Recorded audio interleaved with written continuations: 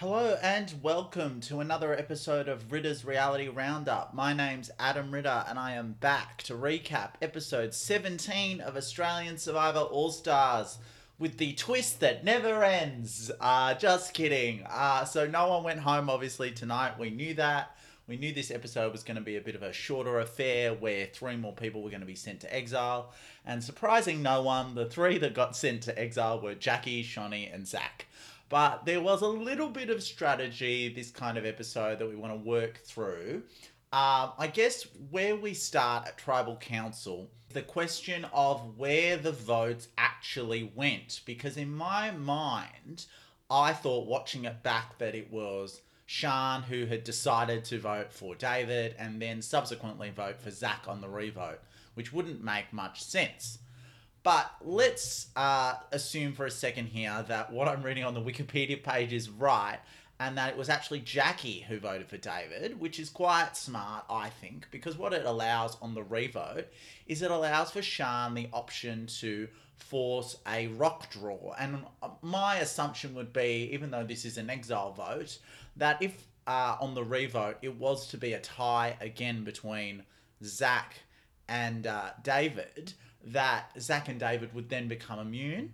Sian is wearing immunity, and then Tarzan by default would be sent to exile, which would be a really interesting strategy for her to employ, allowing for Tarzan to possibly go home, assuming that he hasn't been very good in challenges. A lot of the individual portions of the game, Tarzan is not the one that's lasting, and we assume this is some kind of individual, maybe endurance challenge, maybe puzzle challenge of some kind. So there's all these kinds of options for Sian this episode. We have a lot of discussion about Sian wanting to quote unquote blindside David. I don't know why she's deciding to shoot her shot now when it's an exile vote as opposed to the situation that she had maybe 2 or 3 votes ago when she had numbers that she maybe could have orchestrated something, when she had Lee in the game, when she had this Vakama group on, on some kind of tilt and wanting to make a move. Maybe that's when she could have tried to blindside David. But no, instead we see it here. And look, it's just really disappointing. And I know it's easy for me to say as an armchair critic, I'm not out there, I don't know what Sian's doing. But I just think from her last season where she was so in control, so good at making moves and making numbers, this kind of game that she's playing this time around is not as good. It's just quite disappointing, to be quite frank. And so I really don't know for her, like, what is her path to the end? Is her path to the end get rid of David at some point and then be the last one standing? Because if she gets to the end with Moana, I actually see Moana winning, as unfortunate as that would be. Um, so it really frustrates me that this is the situation. But also, another thing at Tribal Council, we get Jonathan kind of say, well, let me explain a little bit more about the twist. We worked on the assumption after last night's episode that the person at exile would compete in a bunch of challenges and the person that lost the challenges would go home. Not to be the case. The challenges are for immunity from the Tribal Council where the other players vote in some capacity. Now, I don't know if this is the three that aren't in exile or the three that aren't in exile plus the couple of people, possibly more, that win immunity. Are they voting for one of 4 people or one of 2 people? All of these questions are stuff we will find out tonight in the whole mess of things. But, I mean, Shonee raised a very interesting point at Tribal Council. That is, if the Vakama members secure immunity somehow, one of these original new Makutas will go. And it's going to be very interesting to see what's going to happen there. I mean, Shonee has very successfully, I think, in the next time on Survivor, pointed out to Jackie that she has to know that in terms of the hierarchy, her and Zach are on the bottom of this hierarchy. The core of this alliance is David, Moana, Tarzan, and Sian's kind of hanging on by a thread. As we've seen by tonight's episode, Tarzan is just completely in David's pocket. He was the one that went to David with the information about Sian wanting to blindside her. Tarzan, once again, playing a very disappointing game. He says the phrase, if David gets to the end, he'll win. Yet we see him literally do what is in David's best interest and not is in his own best interest. Because he has to know that getting to the end with David will not allow him to win.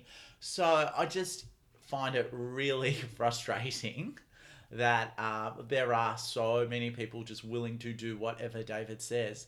That is even Moana. As much as Moana talks a big game about not wanting to do what he says, I think it still happens anyway.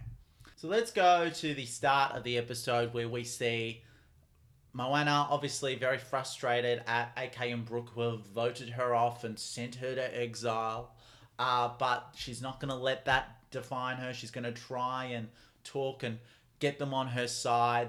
Though we see this really sort of surface level conversation where they half joke and nothing's really transparent or solid, really. It's all quite transparent and fake in my view. It does really seem like Moana has decided that she cannot stand these people. She just wants to get back in the game and get rid of them. As much as there is this talk about, oh, maybe I'll use them in my plans. I don't know if that's going to pan out later. I could be wrong.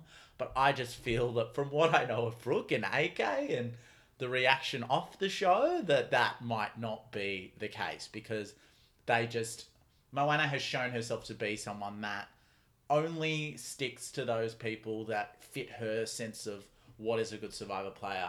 Strength, moral values, mateship, all those traditional things that I thought we had left behind in season 1 but have come back worse than ever in Survivor All-Stars. So that's kind of the situation that we're all in at the moment. We can see that David's really trying to make sure that he doesn't go to exile. David, very successful in this episode. You've got to give it to him. Make Zach want to make this move as some kind of hero, wanting to go to exile and then win his way back or vanquish someone from Vakama. And this is very reminiscent of Aussie in Survivor South Pacific, where there was Redemption Island and he kind of tried to get himself voted out so that he could win his way back into the game. And I hated it then in some form or variation, and I hate it now. It doesn't really make much sense. To me, it is absolutely critical to want to stay in the game as much as you can. I can't think that this exile thing is a move that you can put forward to a jury unless we're talking Edge of Extinction. And I mean, just on that, I really tweeted that yesterday I thought that this episode, and this twist in particular, was worse than the Edge of Extinction, and I still stand by that. I think it is absolutely bizarre to have 3 people that have technically not been voted out, in David, Shan, and Tarzan, and the rest are in this situation, have received votes on them. And again, David points it out this episode.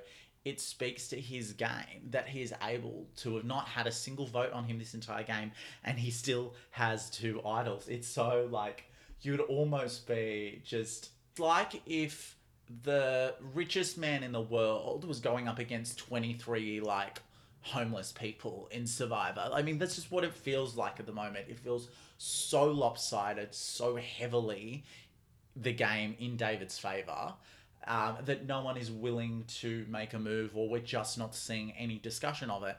And does it make for the most exciting TV? No. I mean, this week in particular is going to be just an absolute mess.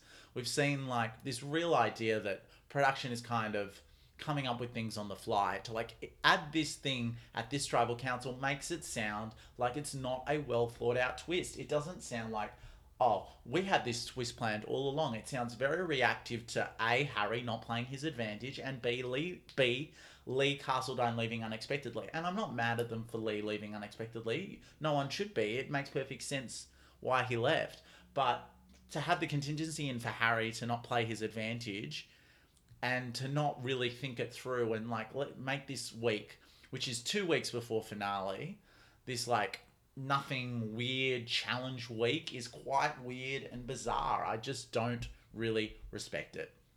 So in terms of some interesting camp life scenes, we get David talk to Shonee and build a social connection around his celebritydom and him having photo shoots with Kristen Stewart in the past, Robert Pattinson's house, people that have been on the Hunger Games. That was really interesting discussion. David Beckham. I really find that stuff quite interesting in terms of that very glamorous, hyper-glamorized world of Hollywood and working as a model, and a very prolific model at that. So I thought that was quite an interesting sort of moment. Obviously, we see as well the immunity challenge where Sian successfully balances these balls on this particular pole, and it looked quite hard to balance them on the pole. No notches in this challenge as opposed to other balance ball challenges that we have seen in the past. So it was a very hard fought immunity. Sian definitely lost it a few times. David, it was really between the two of them the entire time. Sian really kept her cool and was able to secure immunity. And I think that this was a really needed immunity win for her because I would have seen David successfully sending her to exile the way things were going. But nevertheless, does it really all matter? No. It's kind of like, let's wait and see what happens with this challenge slash vote tonight. I can't really speculate on what kind of challenge it's going to be or what will even happen with the vote off because it has been such a bit of a mess this season. It was an alright episode. It didn't feel too long in the tooth. I watched it early this morning, just trying to like watch it all in one go because I am getting quite fatigued on this season, if I'm being honest. But I'm still excited to recap it. I'm so thankful to everyone that continues to listen to this podcast. As always, follow me on Twitter at Adam Ritter, RIDA, and at Writers Roundup, RIDAS. ROUNDUP. And that's it from me. I'll be back to recap episode 18 very soon. See you later. Bye.